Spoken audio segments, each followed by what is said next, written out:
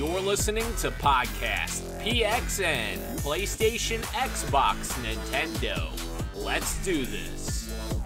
What's up, guys? You're listening to Podcast PXN Episode 2. Today we're going to have a great show for you guys today. We have some PlayStation news, sort of, with Apex Legends' new limited time mode. Obviously, you play on PlayStation, so it's still PlayStation news, I guess. But we've got some news coming up for you guys, PlayStation, Xbox, and Nintendo. And we've got some very cool topics to go into, so let's go ahead and just jump right into the show. So first up, the PXN news of the week, that Apex limited time mode, solo mode, coming next week. How excited are you for that? I don't know yet, to be real with you. Yeah. So obviously, as I said last week, I've gotten super into it, been into it since February. But I've only been into it because of my friends that are playing the game. Mm-hmm. I rarely play solo with randoms. A lot of the times I'm just playing with my friends and just, we're chatting on the mic and that type of stuff. So, I mean, the single-player mode sounds cool. I'm curious exactly what's all going to be around it. I know it gets released next week with an update. So, we'll see. I don't anticipate, especially because it's a limited time, it consuming us as much as the actual multiplayer has, or the game itself. But if I can maybe get some sort of story elements around the characters, Apex is doing that curious thing that Overwatch is doing, where they kind of give you the story that you have to search for either online or through digital shorts. And actually, this season with their load screens, they have a little short snippet of stories for every character when you unlock them. So it'd be interesting to kind of dive deeper into that. Because you're not looking for it. You don't know who's who, why they're doing what they're doing. And I always like that aspect of those games. I think it's kind of interesting because Apex is built around being this cooperative battle royale experience. So it's kind of weird in a way for you to have a solo mode come out for it because you have your support class and you have your assault class and such, kind of like Overwatch, except obviously Overwatch isn't a battle royale, but you have these classes that are designed to work cooperatively. So I don't know how the solo mode's gonna handle that because some characters aren't gonna necessarily stand up against other characters. Like a medic may not necessarily stand up against an assault character. Yeah, I mean it'll be kind of funny to see how that whole balancing act goes because you're right. Has always been since launch. It is a 3-player game in a sense, where you do have your recon or your medic or your attack. And so it'll be interesting to say, okay, so you're only playing with, we'll go with my personal favorite, Pathfinder, whose technical class is the healer or medic. So what does that look like as far as a single player? Am I just going around the same map and shooting randos? Or am I getting something involved with the actual characters? Do I find out why Caustic is as evil as he is? Since everyone knows there's at least one bad guy, and that's the bad guy in the series. So I'll play it. I definitely want to check it out. I'm hoping that I can also increase my battle pass while playing it. Yeah. I haven't dived too deep into that to see if it's going to update with it, but I think it's going to be kind of a cool thing to do, especially because it's only limited time. So it's nothing that's going to take us away from the actual core experience itself. Sure. Cool. Yeah. I'm definitely interested to see how all that pans out, but. I'm just going to jump us into our next news item. Real quick, Tyler, you're 100% right. Pathfinder is the best character. 100% right. Absolutely. 100%. Yeah. He's completely wrong, but, I mean, yeah, that's cool. How is that? Who's Sorry, Tyler, you're wrong. It's Lifeline. She's the best. Lifeline for life. Let's go. Sorry, Tyler, I don't...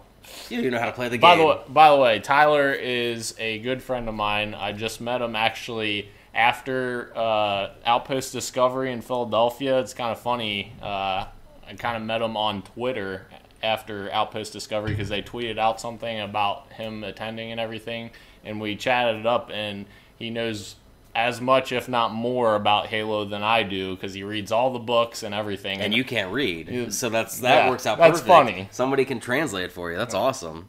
That's funny. That's not funny. But I appreciate it, Tyler. Thanks for coming out. And also, Christina, thank you for coming out as well. You're his girlfriend.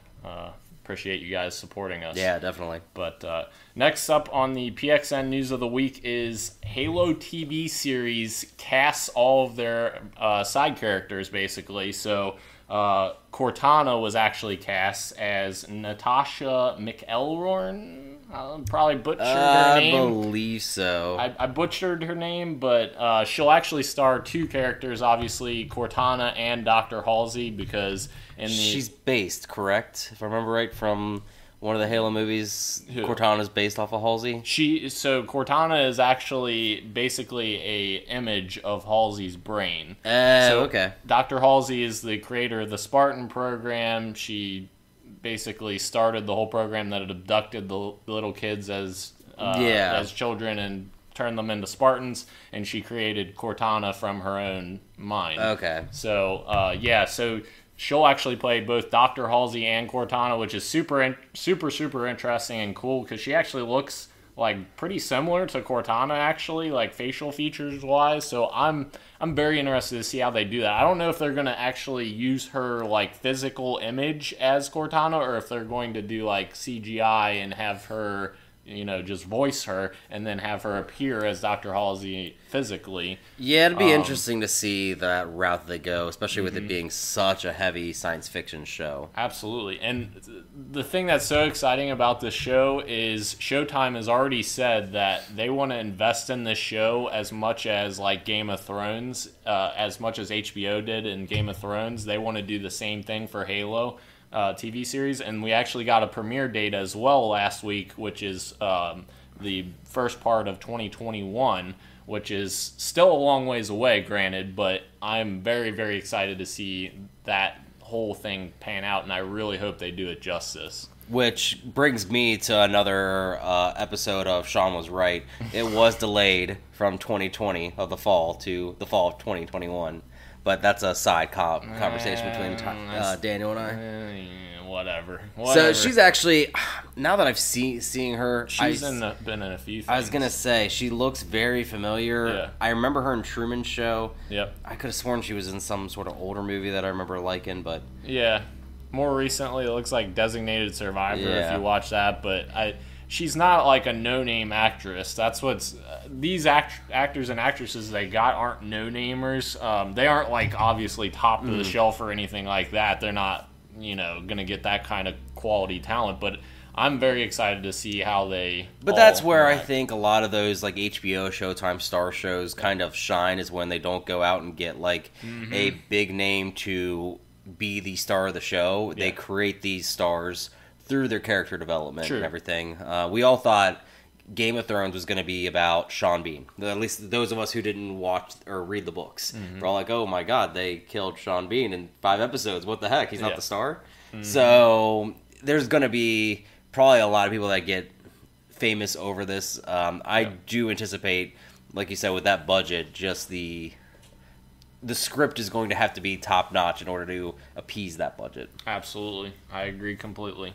The next item on our news of the week is Mario Tennis Aces is getting a temporarily free new game trial.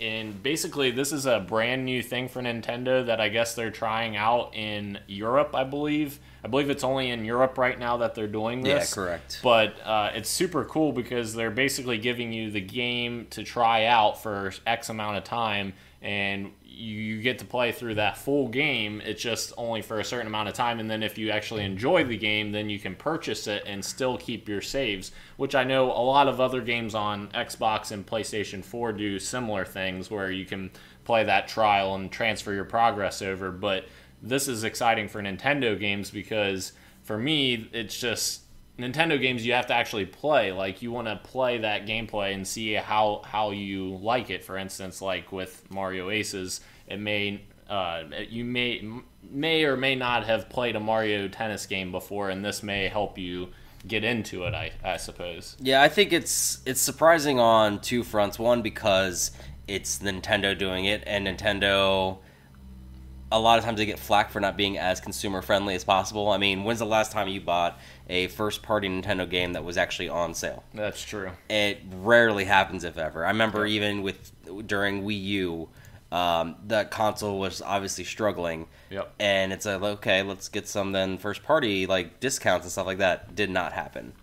And the other thing is the fact that they're sort of, I guess you could say, looking at maybe games that possibly didn't hit as much as they wanted to. So we know what the sales are when it came to Switch as of right now. They're over 32 million. Yep, they're actually closing in on Xbox One sales, last reported sales, but who knows what they're exactly. My guess is at least 60, maybe 70. Right. But I know Mario Tennis is actually in the top 10 when it comes to sales, but you know how Nintendo bloats their projections. A lot of times, even this year, they had to scale their projections down of Switches sold because they go after it basically to the sky. So I'm wondering if they chose Mario Tennis Aces because they want to see if they can spark any more sales, particularly in Europe. It is a very robust game right now. If you've played any of the tournaments online, you always got to unlock a character about a month early. Last time I checked, was maybe about, I think it was 20 characters in total that you could play with. Wow. Granted, there's only really 4 play styles, just like there kind of always has been in Mario Tennis. Right. But it is pretty nice that you have that ability that if Mario Tennis, it didn't light the world on fire, if you just were the person that read the reviews and were like, well, $60, that's a lot for a game that might be okay, but I don't need that type of party game. So if obviously in Europe, and you could be like, well, let's try it out. Let's see how much it is, or let's see what enjoyment I can get out of it. It is a blast playing multiplayer, just like any of those Mario sports games are. I would just be really interested to see if not only this test continues in Europe, but if this test continues with other games. Absolutely. Like, what else could you bring to the fold? Mm-hmm. I mean, their support of Super Mario Party for the Switch was abysmal, to say that the best. And when I say support, they didn't give any. Mario Tennis had so much DLC. Other games did, even Super Mario Odyssey, a single-player game.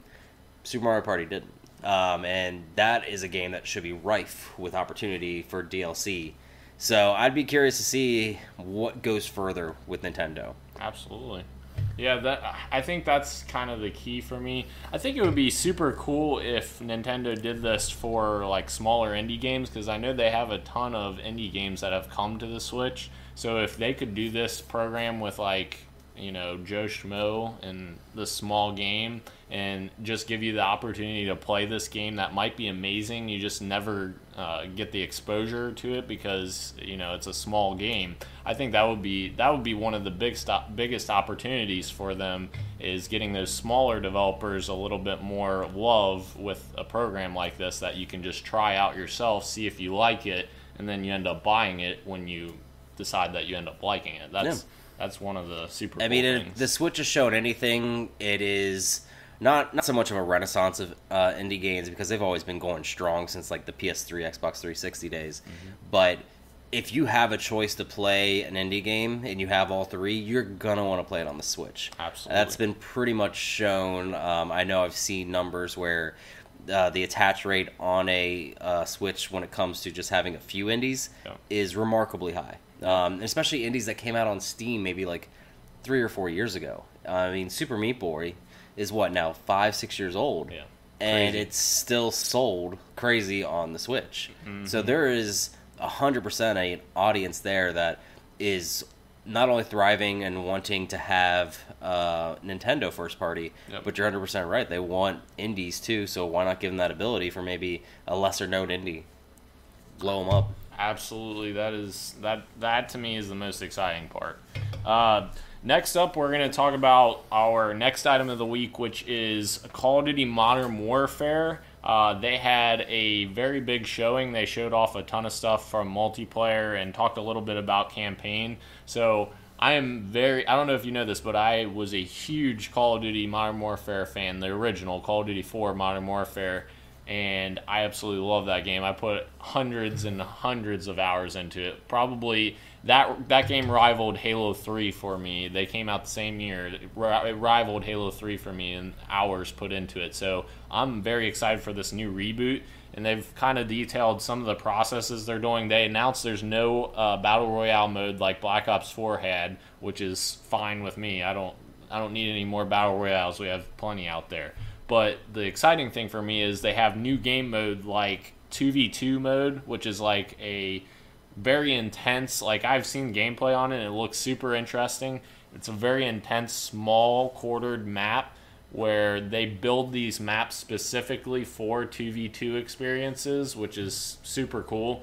And they kind of have different tiers in multiplayer. So they have these smaller maps built specifically for 2v2. They have the regular maps that are hosting like the traditional Call of Duty size maps like 6v6 or 10v10 or whatever it is. So it has that size map, and then they have another new map size, which is a large map size, almost like a Battlefield size map, and it's I believe 20 versus 20, which is insane because I don't think there's ever been anywhere close to that many players for a Call of Duty game, and that has like vehicles and everything. So it seems like they're trying to push into Battlefield territory a little bit with that. And also the other thing about that is they also said that eventually those bigger maps could support up to 100 players at some point, which is kind of odd that they would specifically say 100 players. Like maybe they're trying to set the foundation for adding a Battle Royale in the future, because why else would you just blatantly say 100 players? There's so many other numbers you could have came up with. Yeah, that's curious, especially because in my opinion, I feel like Blackout almost took the place of PUBG as far as being one of those top tier Battle Royale games. I mean, you only hear generally about Fortnite, Apex, and Blackout. PUBG is kind of like the lesser thing on everyone's mind. So I'm curious if they would somehow extend it over to a new Call of Duty, because that was everyone's question once the new the new Call of Duty was announced, is what happens to Blackout? What do you do with that player base? You don't want to get rid of them. Fortnite doesn't have that problem. Apex won't have that problem. And then obviously PUBG doesn't. They're not releasing a new game every year. So that'd be interesting to see how they do it. Yeah. I like the 2v2 stuff. Reminds me kind of gameplay you see probably from like Rainbow Six Siege, where it's kind of tight quarters. Trying to figure out how you get ahead and all that stuff. I haven't really bought a Call of Duty game since Modern Warfare 2. Yeah. So it'll be interesting to see if this is something that I end up going after. As we did last week, we did our top 5 anticipated games, and that was on neither one of our lists. True. When it came to this fall. But obviously, of all the games, it's going to sell the most. So is it marketing then towards us or not? At the moment, I don't see it pulling me away from Apex, especially with games coming out like Doom and Borderlands that I really want to get a hold of myself of when it comes to FPSs. But if they keep on their path and reinventing themselves, I think I know Black Ops 4 got a lot of heat because it went online only, but as we saw in the market, it still won it. It still knew exactly what it was doing. So does Activision as a company. So I don't know. It'll be interesting to see how this moves people. I think them hinting at a battle royale without saying the words, I think will keep it still going fresh. And to kind of lead into what you were talking about, like they're in a dangerous territory with Blackout, because how you can't really split off Blackout into its own thing, because if you do that, then you're going to take away your player base from your actual retail releases. And Activision loves money too much to throw that away. They're not going to get rid of their retail Call of Duty games. So the thing is, I think they will support Blackout to a certain extent, but at some point they're going to have to cut that off, especially since there's a rumor out there right now that, I don't know if you've seen this or not, but Sledgehammer, who's the third Call of Duty developer, there's a rumor that they aren't in good shape right now, and that the Call of Duty game next year that's supposed to be theirs is being changed to Treyarch for another Black Ops game, because... Oh, that's not a rumor. That was actually announced a few months ago. That's officially happening. It was announced? Yeah. I thought it was just a leak. Yeah, the leak happened that this year was Modern Warfare before the NBA Finals. Right. And that all came true. And then I believe they actually said that Okay. there was some trouble with Sledgehammer with helping them, which is obviously sad to see. Yeah. I wish them luck, the Treyarch. Yeah. Because going from a 2-year dev cycle to a 3-year dev cycle to a 2-year, Yep. that's going to be a difficult one. Absolutely. I mean, you always look at FPSs as pushing the limit when it comes to your graphics and your stability when it comes to things on screen and all that stuff. Yep. So, I mean, obviously they're not reinventing their engine yet, but we're getting dangerously close to next gen. Is that really the spot that Activision wants to put themselves in when it comes to hitting out of the gate with...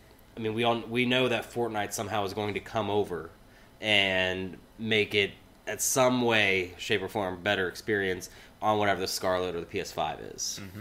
Absolutely, yep. And if they want to keep remaining relevant, they have to do something interesting. They can't just, cash in on another Black Ops because people will pick up on that. Yep, they're not just going to keep buying it if it's not going to change. Like, this Modern Warfare does seem like it's changing quite a bit from the original, and they're rebooting it. So at least they're doing that this year, but as far as next year, that's kind of up in the air at this point. One more thing about Modern Warfare, I just thought this was hilarious. So they added this little digital watch in the game, and apparently this digital watch actually has like a Tamagotchi character on it, and it goes like crazy when you get kills and stuff, and you have to like feed it with your kills essentially. I just thought that was hilarious. I just saw that this morning, and I was like, what in the world?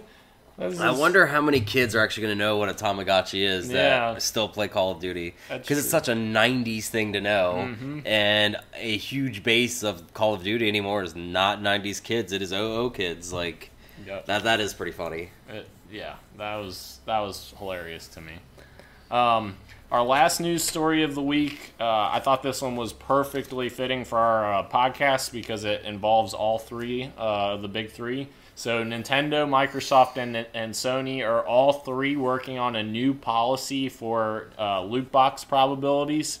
So essentially what they're saying is anytime a developer or publisher puts loot boxes into their games that appear on those platforms, they have to include the probability chances of every loot box or whatever the probability ratings are. They have to tell you exactly what they are, and they have to tell you all of that information up front, as opposed to, kid A buying this loot box and having no idea what he's getting out of it. Between a legendary and epic or rare and common, that type of thing. Exactly, yeah. So this is very interesting to me because of all the issues surrounding loot boxes. There's been legislation that's been proposed for loot boxes, and it's just been a huge ordeal. I know EA appeared at some kind of court deal. It was in another country. I can't remember what country it was, but they appeared and said, "Oh, these are just surprise mechanics. They're not loot boxes." It's like, come on. Was it maybe Holland? I think I remember that story. Yeah, but it's crazy. They should have to put this up front. If you have loot boxes in your game, you should tell people what they're getting. Like, I definitely agree with this 1,000%. And I think we are slowly starting to see the death of loot boxes, I believe. I don't think that we're going to see the death of microtransactions, but I think we're going to slowly see the death of loot boxes just because of all of the issues surrounding it. So I don't think personally that we'll see the death of the loot boxes themselves. Yeah. I think we'll just see them ticked in a different way. Another thing, obviously I'll have to talk about Apex again. Yeah. Surprise. But Apex actually does give you that probability as far as, okay, you're pretty much 100% going to get a common item. Mm-hmm. It's like a 7.2 for like a legendary item and stuff. And I have unlocked legendary items in those, and it, for the most part, adds up right. So that's where I think you'll see a big change is if they do enforce these policies, which we all have to realize that not only would they have to enforce these to put a game on your console, they have to enforce these in every country that they're going to be sold. So I can see that being a change where, okay, now that's great, but what is it doing to deter from that practice? True. obviously we don't have any kids, but when you have a console and you have a kid, sometimes your credit card's actually linked to that. So what's the oftenness that your kid actually charges your credit card to a loot box? Yep. And we both know that we don't need those items. If they come, they come. If they don't, they don't. We're not going to cry wolf or any of that stuff. But a kid who's seeing his best friend have like a gold helmet on some game, he wants that same helmet or something better, so it's going to get bought. So I do agree with loot boxes being a bad thing in general. Yep. I think it has been the ugly side of microtransactions. I mean, it took the entire story away from Battlefront's gameplay, and it just ran away with how they were doing things. I think I remember an IGN article talking about how to unlock like Darth Vader. For some reason, cost like $99,000 or something, $13,000 so bad to do it, or like you had to put in so much time. Yeah. So I think you'll see a progression when it comes to loot boxes. I just don't see them going away because companies unfortunately do make so much money from that stuff. Yeah. The only reason I feel like they're going to go away is just because of the controversy surrounding them, and I feel like the companies can achieve the same thing, the same monetization that they're getting out of microtransactions. They just are targeting more specific things like, hey, you want this piece of armor, buy it for $4.99 or whatever. I just feel like they're going to try to target people more now instead of like just randomizing. So I can see them almost having both. Yeah. The reason why is because, I mean, humans love that gambling aspect. True. That's at the core what a loot box is, or a loot crate, or however you want to describe it. Those are all just gambling. You're taking a chance on you getting that item that you really want. And as we can tell from casinos across the world, people love to gamble and just have, even if it's that sliver of a chance, they still want to take that chance. So that's why I can see almost being essentially coming both ways. So you could buy your one for almost a premium, or you can just hope to win it in a random loot box for a little less. Makes sense. That actually does make sense, and we may see that sooner rather than later. So next we're going to jump into our games that we are playing right now. I'll just jump us off here. I started Wolfenstein Youngblood, as you saw a little bit of that. I'm very, very interested in the Wolfenstein franchise. I absolutely love the franchise. So far, Wolfenstein Youngblood is good. I don't think it's necessarily anything crazy good. Like, I absolutely love the New Order and the New Colossus, and also Old Blood, which is the spinoff. But this one just doesn't feel as in-depth, I guess you would call it. And also, it feels too easy to me. And I know I'm playing on normal, so there's like 6 difficulties. There's super easy. That's way too many difficulties for an FPS. Yes. There's like super easy, normal, hard, very hard, and then insane. And I always play on normal on every game I ever play. So I played on normal, and I literally just steamrolled everything. And the times that I did get downed, where it did happen where I would get downed, the companion character would just easily come pick me up. So it wasn't even a big deal. And there's like lives that you have. You have 3 lives that don't even get taken away if you get downed. It just gets taken away if you die out. And then you respawn. So there's really no... Oh, that is odd. Yeah, there's no, like... there's no negative to you just running in and going run and gun. Because a lot of the missions, they, like, pose it as, oh, you could stealth kill this person. It's like, what's the point? I can just run in there and steamroll everyone, you know? It feels to me like they didn't design the game based around the actual components they wanted you to do. Like, if they wanted you to do a lot of stealth stuff, then they should have implemented reasons for you to want to do the stealth kill. Like, if you don't do the stealth kill, then you get this boss that's like a armored boss that's more difficult than like the regular peons or whatever, you know? It just didn't feel like it was designed with that in mind. That's my personal thoughts. I was watching you play it. I mean, it did give me vibes of the other 2, and like I said last week, I haven't played the second one, but I've watched a lot of videos on it. It's really good. I mean, graphically, it still looked great, on par with the other 2. Yep. I think the twin sister mechanic is awesome as far as like kind of diving deeper in the story. Wolfenstein can be so much more than BJ Blazkowicz. But, and maybe you can answer this easier, is I feel like maybe part of the companion issues is I feel like they're trying to push you in that direction of co-op. Yeah. Whether online or maybe even on the couch. But it feels like it wasn't developed as a single-player game. True. That is true. And I could see where they're coming from when it comes to that, but it's just like, to me, like, even if it's an actual person playing that role, I feel like it would still be the same difficulty level, because all they have to do is just come pick me up, you know? It's not like if I get downed, I'm not losing anything. Like, they aren't taking anything away from me. It's almost like they should have had their life system based on if you get downed, you get 3 downs, and then... So you think with all the praise that Wolfenstein got to harping back to old days FPSs with health packs, shields that don't just regenerate, that they almost took a step backwards by implementing newer revive systems? Yeah, I think so. Yeah, absolutely. And that's what's crazy. You want to add all these new technologies and new trends, I guess is more the appropriate term, but it doesn't always make your game better, and especially for a game that's based so heavily on what made the original game so good. Like, that's what makes Doom so good, because it harps back to that original feeling of being in that world. And Wolfenstein is the same way. It makes you feel like you're struggling to survive, I guess, is not struggling to survive, but powerful, but not too powerful, I guess is more the better term. Like, the world is yours to lose, essentially. Yeah, exactly.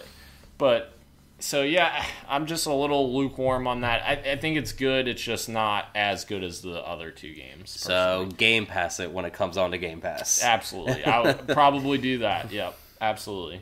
The other game that I've been playing, Madden 20. So I've bought every Madden game for probably the last 20 years. My dad or I have bought all the Madden games.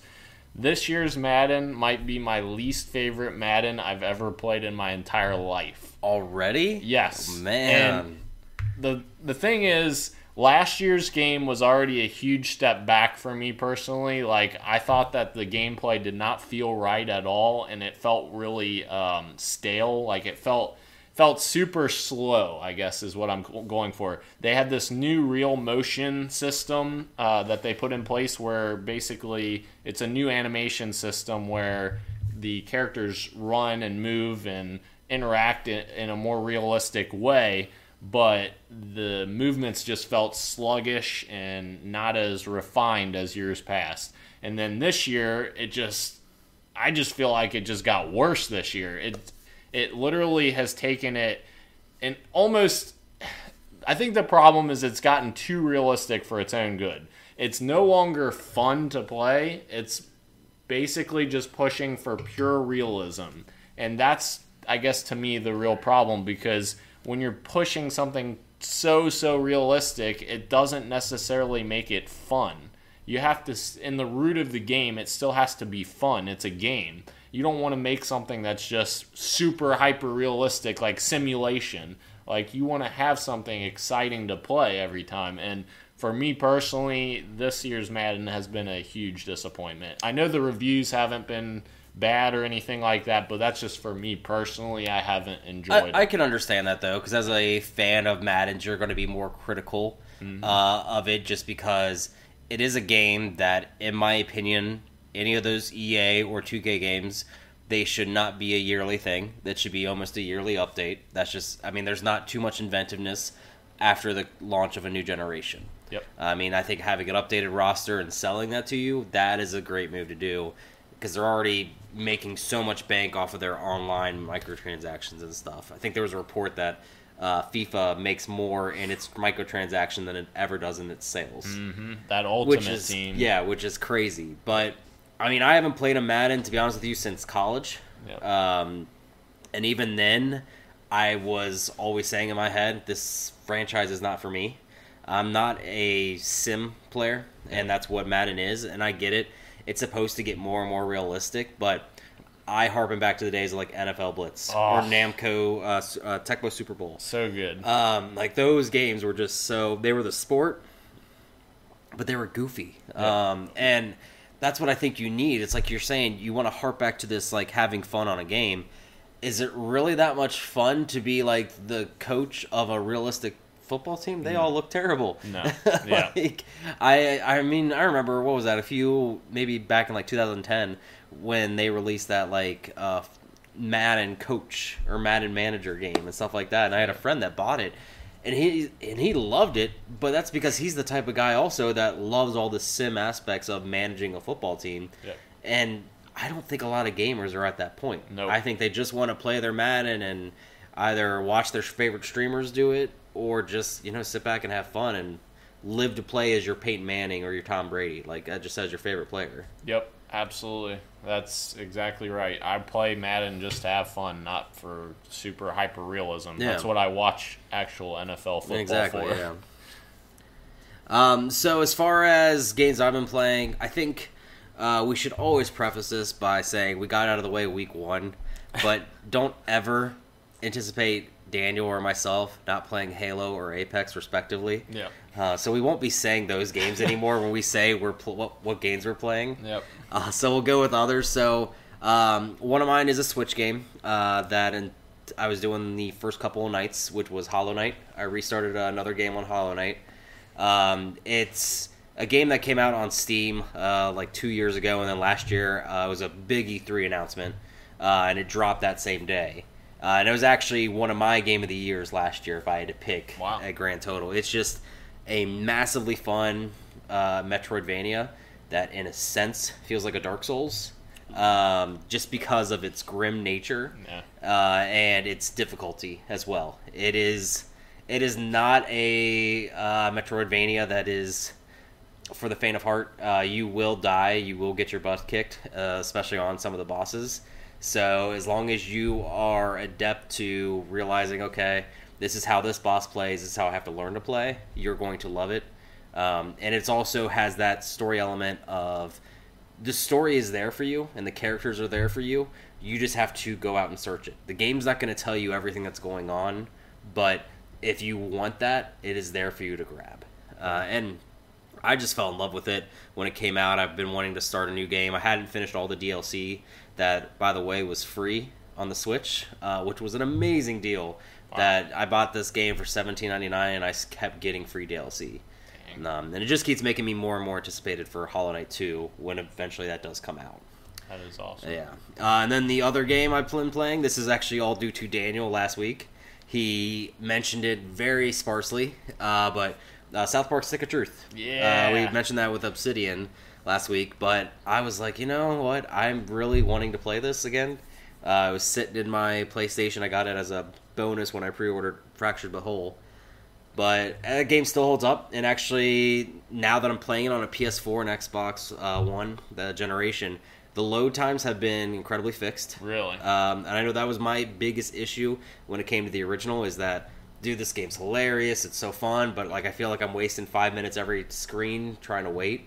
So that's been fixed, but if you're ever looking for an RPG, you don't have a lot of time, and you don't even want to get into an RPG, it is the perfect game. Yes. I mean, it maybe took you 10 to 12 hours to beat. Yep. And you got a full RPG within that. Yes. I mean, it's got customization, it's got you upgrading and all that stuff, and it's a 10-hour-long episode of South Park, which makes it even better. And they go to the extreme, as you know. What I love about the South Park games too is when Ubisoft took it over for Fractured But Whole, that game is completely different than Stick of Truth, but they're both really good. That's what's crazy. Yep. They're two very different gameplay styles, but they're both really good. So if you definitely, I agree, if you are looking for an RPG that's like not as long as like your 30-40 hour sprawling RPG, I would definitely check out Stick of Truth or Fractured But Whole. And honestly, I think it's a good RPG too for beginners. Now granted, it's going to have a lot of mature content. Yep. I'm pretty sure, I have to remember, I'm only on day 2, but on day 3, I think you fight Khloe Kardashian's aborted fetus. Oh, Jesus. But as far as like a beginner, if you're trying to get into RPGs, teaches you actually not only those, but it almost is a JRPG.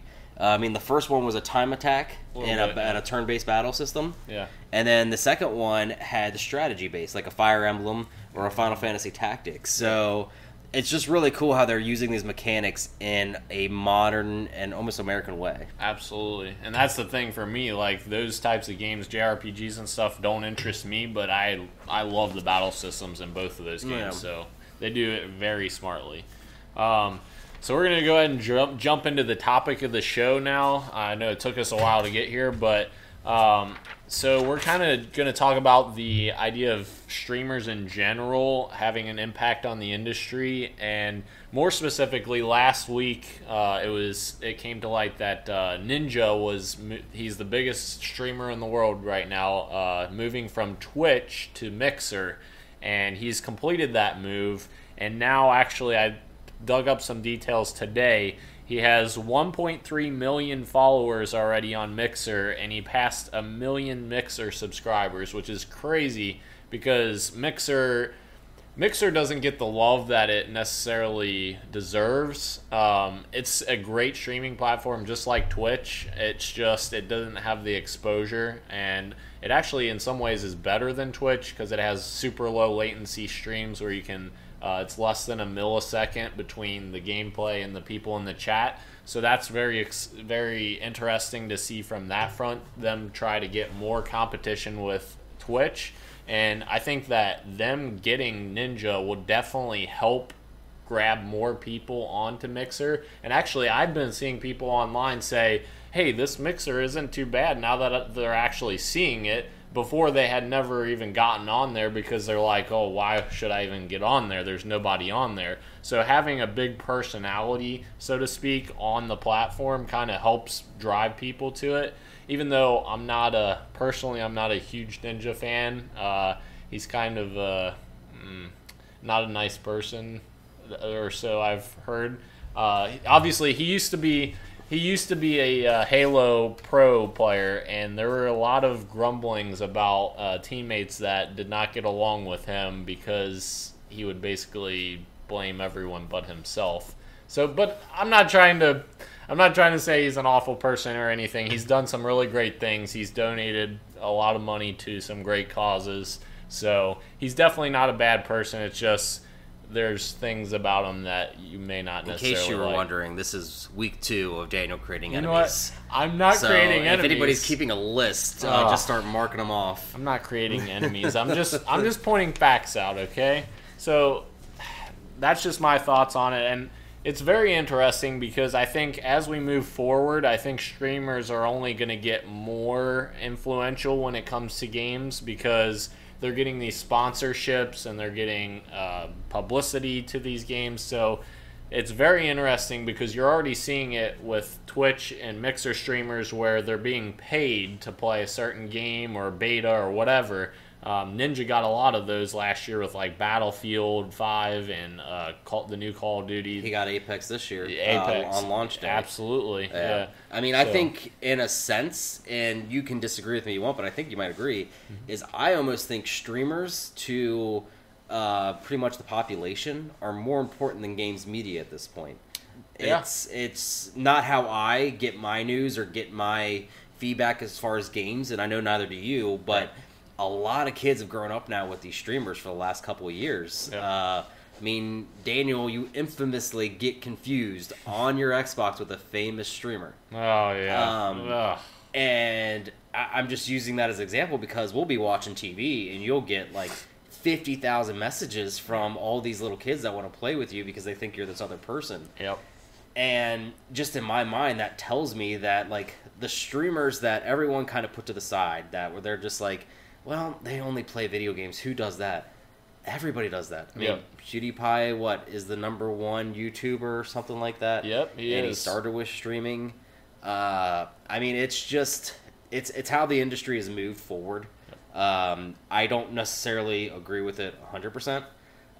There's only actually been one streaming channel that I ever got hooked on, and that was an IGN exclusive one, Prepare to Try. Mostly, yes, because it had Dark Souls, but it was really just the comedy elements that that group had, and it's what's something that kept me up, but I remember thinking to myself, like, it's just weird watching somebody else play a game and me watching them play a game. No. So, I mean, this Ninja thing is, and I almost went to that category of old man, where I was like, why is this big news? But you're 100% right. This is huge news. I mean, Mixer is going to have to, I mean, that's great. It's almost like Lakers getting LeBron James. Yeah.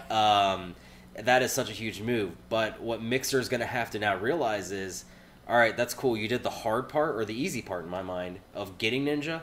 Now what are you going to do to compete with Twitch? I mean, you're a company just like any other place. Mm-hmm. So you're going to have so much migration over to your platform. Yep. Is everything going to... You're saying that the bandwidth and all that stuff was so minuscule and you didn't have to wait along for all your streams. Yep. What's that looking like when a player like him has like 10 million, 12 million subscribers? Yeah. The thing is so the low latency stuff is all on the back end. So like Mixer handles all of that themselves. It's not like something that the streamer has to do in order to do that. Like I could do that on my Xbox. It doesn't even have to be like high powered technology or anything like that. But the interesting thing is like you're saying, he has a ton of subscribers. The other caveat we kind of have to give to that as well is Microsoft is giving people free subscriptions to his channel specifically for 2 months to kind of get those Twitch Prime people over and give them an entry point into Mixer. So the fact that they're basically giving away a bunch of free subscriptions to a bunch of people, that's definitely impacting his numbers a little bit at least. So what I think they need to do, and we talked about this the other night, is somehow implement Xbox Game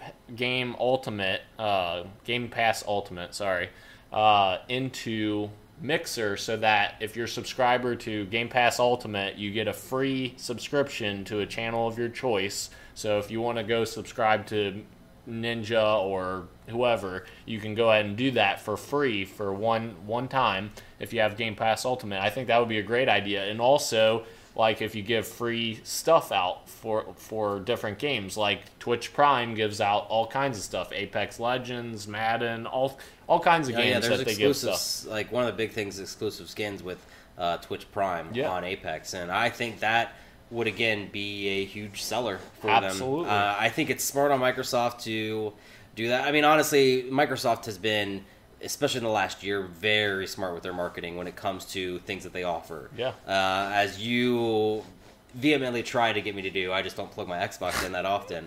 Yeah. But Game Pass after E3 with Xbox Live, if I remember correctly, was $1. Yes.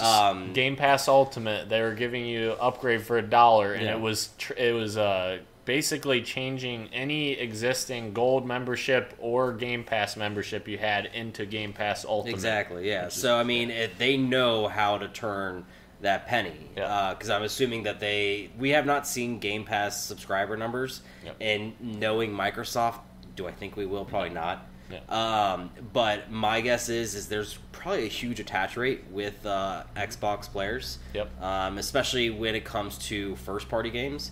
I mean, it's pretty nice that even if you only wanted to play, say this year you only wanted to play Forza and Gears 5.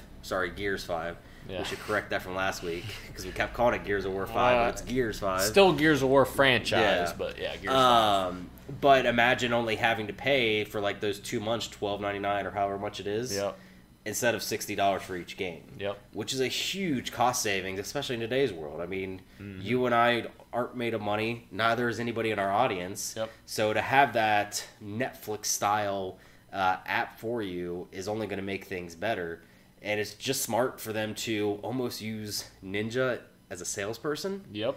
I think that's going to be a huge strength that Microsoft can play up. Imagine the next Scarlet commercial, just showing Ninja streaming on his new Xbox. Very true. Is that going to push a couple 100,000 units when it comes to kids? Like, kids see Ninja on there, and they're going to be like, no, I don't want a PlayStation, I want an Xbox. Ninja's on Xbox. Yep. You could very well see that. Or PC, because Microsoft doesn't care whether you're on Xbox or PC. That's true, but point. during the console race initially at the launch, because I'm assuming they're going to keep with the old days with launching at the same time again. Oh, yeah. So I could see them almost selling that, like, we have Ninja on our platform, come over here and watch. The funny thing is just one last thing with this. I tweeted at Phil Spencer that idea about Game Pass Ultimate tying into Mixer and giving the Twitch Prime-like gifts, except with Mixer. And today I saw Phil Spencer tweet at somebody and said, these are all great ideas. I've heard this from numerous people talking specifically about free subscriptions for Mixer for Game Pass Ultimate subscribers. So he's definitely listening and hearing about this, so I would not be surprised by the end of the year if we get something like that implemented for Mixer. So lastly, we're going to jump into our top 5 for the week. So this week we're going to talk about our top 5 RPGs of all time. So some of these we've actually already talked about, some developers we've talked about as well, naturally, but I don't know if do you want to go like round robin? Yes, 100% that. All right, we'll do round robin this time. He didn't like how I did it last week. Don't criticize me. All right, so first up, my first one will be, these are not in any particular order, but my first one would be Fallout 3. That game was just an incredible experience for the time. Todd Howard, I love that man to death. That man is amazing. Todd Howard and Bethesda Game Studios are an amazing RPG developer. So you're starting a new list of people we praise now. Yes. So we have enemies and we have friends. Yes, praise Todd Howard. Todd, please reach out to me. I love you. I'm just kidding. No, but seriously, Bethesda Game Studios makes amazing RPG experiences. So Fallout 3, to me, is one of the best of all time. I spent probably 200 plus hours in that game just on one playthrough. So that game just had such great characters, such a great world, such a great story. It was such a cool game. The original ending, I know, kind of ended a little weird, but once they did all the DLC for it, it definitely made that game a complete experience. That was a great game. So my first one is Earthbound on the Super Nintendo. I don't know if you've ever had a chance to replay this, whether it came out on the new 3DS like 2 years ago, or the SNES Classic, or even on a Super Nintendo, but it probably comes down to one of the funniest RPGs of all time, and you don't think that it is until you've actually played it. It is so quirky. You play as this little boy named Ness and his 3 friends, one of which is aptly named Pooh. But it is such a fun RPG, and it knows that it's an RPG too, so it makes fun of that. It still looks great today. I mean, you could still easily, when I got the SNES Classic, it's one of the games that I replayed again. When it was on the Wii U, I actually played it again, and it even made more sense as a handheld for it, so I can't wait till it gets actually announced for the Switch. But it just has so many quirks and gameplay mechanics that are still used today, especially when it comes to random battles, or how things interact with you as far as an RPG that you don't really think about. You just think, oh, well, this is how it always is. That's how it always has been. Well, this kind of starts that trend with a lot of RPG mechanics. And it's not a terribly long one. 30, 40 hours can take you, but it is very rewardable, especially with the replay value. I mean, the first time I played it again afterwards, because I just wanted to keep playing it. Oh, cool. So my next one isn't going to be a surprise based on the first one. So this one, I absolutely love this developer, and I actually have a couple games on this list that is from this developer because I love them so much. Fallout New Vegas, which is basically Fallout 3. It's everything that made Fallout 3 so good, except in a Las Vegas setting, and everything, like the world was completely different than Fallout 3. It made it more vibrant. The guns were a lot more upgradable and had more customization. So Fallout New Vegas was basically an upped Fallout 3, and I absolutely adored that game as well. Again, put hundreds of hours into it. Love that world, love the experience, and Obsidian did an amazing job building that world. And also, I want to Fallout New Vegas too, please. I've never played any of the Fallout games besides Fallout 4, and I did not get into it. That's the worst one. Yeah, I did not get into it. It's just not my cup of tea with that whole VAT system. Not a fan of that. I like the first-person aspect because it reminds me a lot of Deus Ex. And I like the original ones on PC, and I think there was just a few on PlayStation 2. So my next one up is Final Fantasy X. So Final Fantasy X plays a special part in my heart because it was probably the first time that I realized that I actually really love this genre. I had played games like this, such as Earthbound, and other earlier games too, but I never truly realized that I actually enjoy this type of game until Final Fantasy X because I just got so hooked into it for so long. I mean, I easily probably put 150 to 200 hours, and that's back when you didn't have a hard drive, you had a memory card. It was the first Final Fantasy game that had voice acting, and don't get me wrong, it was not pretty. There was the infamous laugh scene with Tidus that you're just like, what is going on? But I mean, for the time when that came out, it was so revolutionary to actually hear those voices. Those cutscenes were beautiful. It was actually one of the first Final Fantasies to get a sequel, because you had Final Fantasy X-2, which was a lot different. I wasn't as high on, but Final Fantasy X just, it made you feel like you were actually in the world. You were Tidus. You were trying to save everything. Look at the story. It had probably one of the goofiest mini games in Blitzball. It was both awful and amazing at the same time. Really? It was so random that you couldn't get pissed. Like, you could get pissed, but it's just like, whatever. This is just going to happen. Yeah. But the characters were just so memorable. Waka, Luna, Yuna, Riku. It's just, I can still remember every part of that story today. I actually rebought it on the PS Vita when that came out on there, because I thought that'd be perfect on a handheld, and I was correct. I haven't bought it on the Switch yet. I don't think I need to play it for like the 9th time through.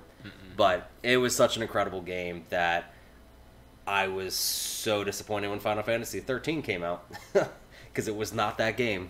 Completely different experience. Yes. Gotcha. Yeah, it's kind of funny how very different our lists are, because I've not played the first 2 games you've mentioned, and you haven't played the first 2 games I mentioned. So I will admit, this is where I think your and I's expertise differs and helps, as far as anybody that wants to know, is Daniel has a lot more experience in the newer games, whereas I have pretty much everything from Nintendo on, and I spent so much time playing these older games. Yeah, I'm actually looking at my list right now and realizing all of my games are from last generation. Yes, they are. So that's kind of funny. And I don't have a single, or no, I have one from last generation. That's the soonest that I have anything. That is kind of funny, actually.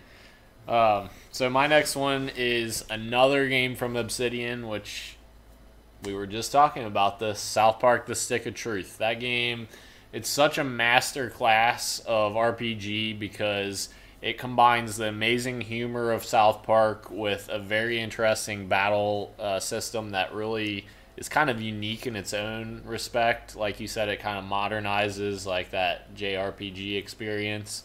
And so that to me was what was so good about that game, and the story was super awesome and super funny, and all the characters were perfect, the voices were perfect. Matt and Trey obviously were involved, so the map itself was super cool. It's the first time we ever got a South Park map. Yes, that we knew where everything was, which is super cool as well, because they consulted with Matt and Trey on that. They basically said, all right, we're gonna lay this out, and we'll give you guys what we have. And which is always scary when a TV series or some sort of license partners with a game or game developer, because you don't know what you're going to get. Is their hand going to be too involved or less involved? Yep. And obviously that game got delayed a few times, so they were heavily involved. Yep. But I would never say too involved because of the results that came out with it. Nope. Such a good game. Absolutely agree.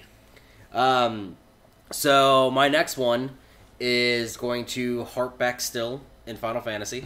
So Final Fantasy Tactics, specifically not Tactics Ogre, because I'm pretty sure that's the one that came out for PS1 and PSP. I'm going to go Final Fantasy Tactics on the Game Boy Advance.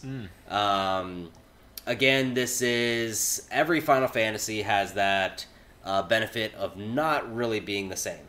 There are certain aspects that they carry over in every Final Fantasy, but no one ever has to worry. So 15 came out like 3 years ago. You didn't have to play 1 to understand 15, which I always respect. Because I didn't get into Final Fantasy until Final Fantasy 6. So, oh my gosh, did I miss the 5 things of story? Yeah. I never did. They're all their own separate games for the most part. What this did was it almost developed a lot of things that 6 started when it came to class systems, such as your warrior, your healer, your black mage, all that stuff. Lets you be able to change it up and change up your characters, and then also put you on, whenever you went into a battle, you went onto a multi-tiered map. So it wasn't a map that was necessarily level like the coffee table. It was like all-terrain type stuff. So your movements were a lot like Advance Wars or Fire Emblem, to where you maybe couldn't get up this hill, you had to go around to attack this enemy, but they were an archer, so they could continue to hit you while you're trying to go around. Wow. The story was really cool. I'm not generally a fan of Final Fantasies that go into the medieval. There's a few of them, especially the earlier ones. I like the more technology-based ones. But it still was very engaging. It's a game that I wish somehow got re-released on the Switch, which I know we're getting Crystal Chronicles, I believe, this year at some point. So that will scratch the itch for a lot of people, but I still just remember all the experience playing Tactics, especially when I was on vacation with my family, just all the hours that I put into that. Gotcha. If I look like a deer in headlights while you're talking about Final Fantasy, it's because I am. I have no idea about anything Final Fantasy. So, yeah, but that's super cool. I know Final Fantasy is a big deal to a lot of people. If you guys are in the chat, just let us know what you guys think are your top 5 RPGs. We got a couple left here. If anyone's there, just drop your favorite RPGs in the chat and we'll share them out. So my next one is, one of my favorite games from last generation, Mass Effect 2. Never heard of it. Never played it. I know, we went over this. Ugh, such a freaking phenomenal experience. So Mass Effect 2 is what got me into the Mass Effect trilogy. And the interesting thing is, I bought Mass Effect, okay? I tried it, and I was like, this isn't for me. I set it aside. Mass Effect 2 came out, I believe, 2010, something like that. And I started playing Mass Effect 2, and I'm like, holy crap, this game is amazing. And I'm like, I need to stop playing this. So I stopped playing it, went back to Mass Effect 1, and I was like, I need to play this. I played through Mass Effect 1 and all the way through, and I'm like, even though Mass Effect 1's gameplay systems aren't as good as Mass Effect 2, I was like, I need to experience the story. I need to play through everything so that I can import my character into 2, and I can play through everything. Your own personal shepherd? Exactly. So I have a brand new copy of Mass Effect 2 just sitting there while I'm playing Mass Effect 1 just so I can get that character moved over. But that game, Mass Effect 2, is such an unbelievable game. The writing in that game is incredible. It was peak BioWare, in my opinion. Mass Effect 3 was still good writing, but, the ending wasn't so great, and some of the character interactions I wasn't as big on. But Mass Effect 2, I absolutely love the writing in that game, the story, the impact that it has at the end. I don't want to spoil anything, but the end of Mass Effect 2 is crazy. The beginning of Mass Effect 2 is crazy, and the actual missions you will go on with your companions are actually impactful to the game, which I love as well. That's what's so good about the Mass Effect franchise in general, and that game just scratched the perfect itch for me. Perfect fantasy sci-fi RPG, and I love that game. So I know we're getting close on time for us as far as that, and thank you guys again for joining us. So I got 2 left. So first of which is actually a cheat, because I'm using them almost as the same developer. It's Dark Souls and Bloodborne. So the reason why I put those on as far as the same when it comes to RPGs is because, yes, they are different games in their own respect, but the genre that they have helped create, I think, puts them on par with themselves. No one ever calls it just a Souls-like. They call it a Soulsborne type game. And both games just do a masterful job of combining action-adventure with an RPG with their mechanics. Yeah. It is not for the faint of heart, as I think I said earlier, as far as a comparison to Hollow Knight. It is a difficult game, both of which are not easy. They don't take that much time, in my opinion, maybe 40 to 50 hours, depending on how good you are. But it is a game that coined the term GG, or get good. Yep. They both are very, very tough games, but I think that's where a lot of the enjoyment comes for myself, especially as an old school gamer. When you didn't really have the money for as many games back in the day, you wanted to get all the enjoyment you could, and so obviously you generally played on hard mode to get that money for your buck, and so that's what Dark Souls games are like, is the hard mode of games. Again, there's a story there that is so masterfully classified that, yes, you have to search for it, but it's just so amazing the way that they tell that story. I mean, through every single item you pick up, you're going to get some sort of the story. Yep. And there's so many twists and turns of how things actually are. You don't really ever get anything about your specific character, but you always find out something about the world and how really everyone who thinks that they've been doing good to the world have actually been doing awful to it. But I will always highly recommend those to people that don't ever think that they would love those games. The thing I will say is, for all those reasons that you said you love the game, I hate those games because I hate super difficult games, but I love that exists for people who love that type of experience, but I definitely don't recommend it. If you don't like super challenging games, I wouldn't necessarily invite someone to play that. To a point, I would agree, but I didn't get into Dark Souls until I got Bloodborne when it came out because of like all the hype around it. I never played a Souls-like game before, and I am so glad I did, because I got so hooked on Bloodborne so quickly that I checked out then all the Dark Souls games and even Demon Souls, and I had so much fun with all those that that is a genre I now love. Yep. I mean, there's been so many spin-offs and takes of that. The Surge, Code Vein eventually comes out. Salt and Sanctuary was an indie game that was a Souls-like. So it's been such a huge renaissance of creating this new genre. Yeah. We're almost in our lifetime seeing what Metroidvanias were like for people now. We're seeing it become the form now. Yeah, they created their own genre, which is super impressive for sure. Tyler actually dropped in the chat. My boy Tyler dropped Star Wars Knights of the Old Republic and the Fallout series. KOTOR, 100% agree on KOTOR. Funny thing is, I've never played KOTOR, but I've always heard that it's amazing. I've never played KOTOR, but I definitely agree with Fallout series.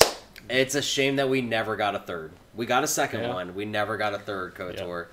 And I think, especially on this generation of consoles, and that's just a shame. Yeah, I don't think we're gonna get one, because I basically think that at this point EA has screwed the Star Wars license. Disney will not give them the license back. I don't think so. That's for another show. Yeah. That's a long topic in of itself. But my last game on my top 5 list is Diablo 3. So Diablo 3 is such a freaking fun game. As far as story goes and stuff like that, I have no idea what's going on. I didn't play Diablo 1 or 2, so I literally have no idea what's going on in Diablo 3. But man, that gameplay is so much fun. I love the top-down perspective, and it's a looter shooter basically, or not a looter shooter, but what do you call that? We were just talking about it. Yeah. I know what you're talking about. Yeah, but anyways, I love that experience, and just getting that loot is so satisfying, and upgrading your character and upgrading your stuff is super awesome. I played probably, over 100 hours of Diablo 3, and I had never played the first two. Well, and the game doesn't even start until you really beat it. Yeah. That's when the game finally starts, is when you actually beat the game. Yeah. It's almost, in a sense, it's an ongoing game. Automata, that game that came out Nier Automata, yeah, where you beat the game, and now granted, Diablo, you don't beat it in an hour and you're done, but it does have a lot of that. I 100% agree with you. That's a top tier game. I had played Diablo 2, never played Diablo 1. Yeah. So it was nice to see that continuation of the story, but just those mechanics. I mean, first off, so many companies have stolen from what Blizzard has done with Diablo and continued on that front. It's like we were talking last week. Dungeon crawler. Yeah, Darksiders Genesis comes out. Yes. Sorry. So, I mean, it's such a huge genre, and it's such a mainstay of that genre, too, where it's just... there's nothing more fun when it comes to having a game with your friends that you can, in a sense, all be good at. It doesn't take that much skill to be it. Yep, I agree completely. And I'm sorry I interrupted you. Dungeon crawler is what I was trying to think. Yeah, of. for it. Yeah. So my last one is another Final Fantasy game, Final Fantasy VII. So in my opinion, it is actually my favorite Final Fantasy game. Ew. And I've generally played them all except for the online ones, so not 11 and not 14. But it was such a revolutionary experience to play that game, especially at launch. First off, if I remember correctly, it was on 3 or 5 discs. Wow, that's insane. And you did not even realize that the game hadn't even started until when you were about maybe 10 or so hours in, and you get off of Midgar and realize, oh, there's land? I thought we were just in this air place this whole time. The twists and turns that it had, ridiculous. Everyone knows about the infamous Aerith scene, which is why when you get Final Fantasy VII this coming year, do not level her up. I would not focus on that. Wait, is that Final Fantasy VII Part 1 out of 7? Or my guess is 3 parts. Oh, okay. I still don't understand that. How are they breaking up the game, one game into So I understand it. I just don't know how they're going to do it with Generations. All right. But it was just such a remarkable game at its time. Cloud is probably one of the most recognizable RPG in total characters at this point. I mean, I bought the amiibo just for him, even though I don't ever play as him on Smash Brothers. So it's definitely... Even as a PS1 game, because it's on PC, you can get it on PlayStation 4 store or Switch or Xbox One. I would grab it if you're ever interested to see when Final Fantasy comes out next year in March, what that started from, what that looked like. Yeah, that game definitely looks super intense. They've definitely expanded upon the original in every way, and it definitely feels like a full remake, sort of like Resident Evil or 2. It's almost a reimagining. Yeah, essentially. Yeah, I don't know if they've ever coined that term, but reimagining. Absolutely. I would not look at it as a remake or remastered. It's definitely going to be different. I don't know if I'll love it. Yeah, I think for players like you that don't like JRPGs, I think that's how we get you into the fold. Maybe. I think that Final Fantasy 15 mentality of Western players don't like turn-based stuff. I know that's more of a Japanese type thing, so I think that what sells you is that action-based. Cool. All right. So that's the end of the podcast, guys.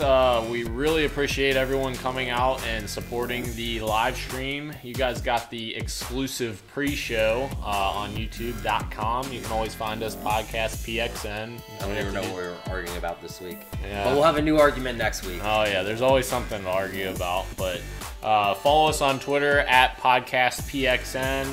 Like I said, podcastpxn on YouTube. You can find us on Stitcher, Apple Podcasts, Google Play, literally everywhere there's podcast services. Taking over the world, it's everywhere.